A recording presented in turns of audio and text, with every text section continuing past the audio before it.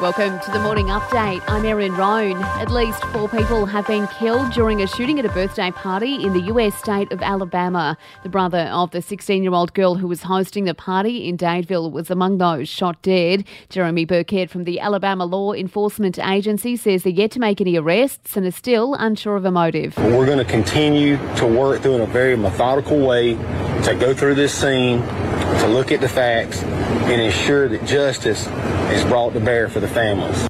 The federal government is under growing pressure to offer doctors higher incentives to bulk bill their patients. New data shows just 35% of GPs are bulk billing.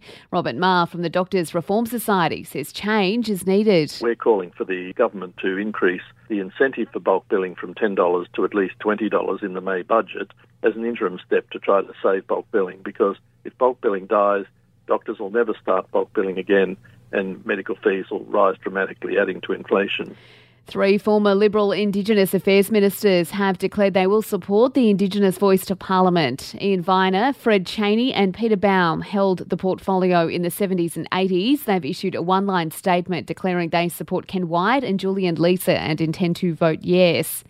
New figures show we're cutting back on retail and e-commerce purchases. National online spending has dropped by nearly $125 million in the past year, suggesting the digital economy is normalising after COVID.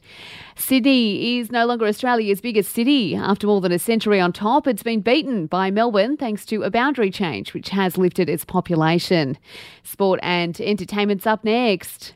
The Eels have wrapped up round 7 of the NRL with a 30-4 thumping of the Bulldogs. Earlier, the Raiders took a 20-14 win over St George. Coach Ricky Stewart says he's happy to take the points. We weren't good in a lot of areas of our game, but the positive is we get the 2 points. I mean, there's been a lot of games where we've been very good and we miss out on the end.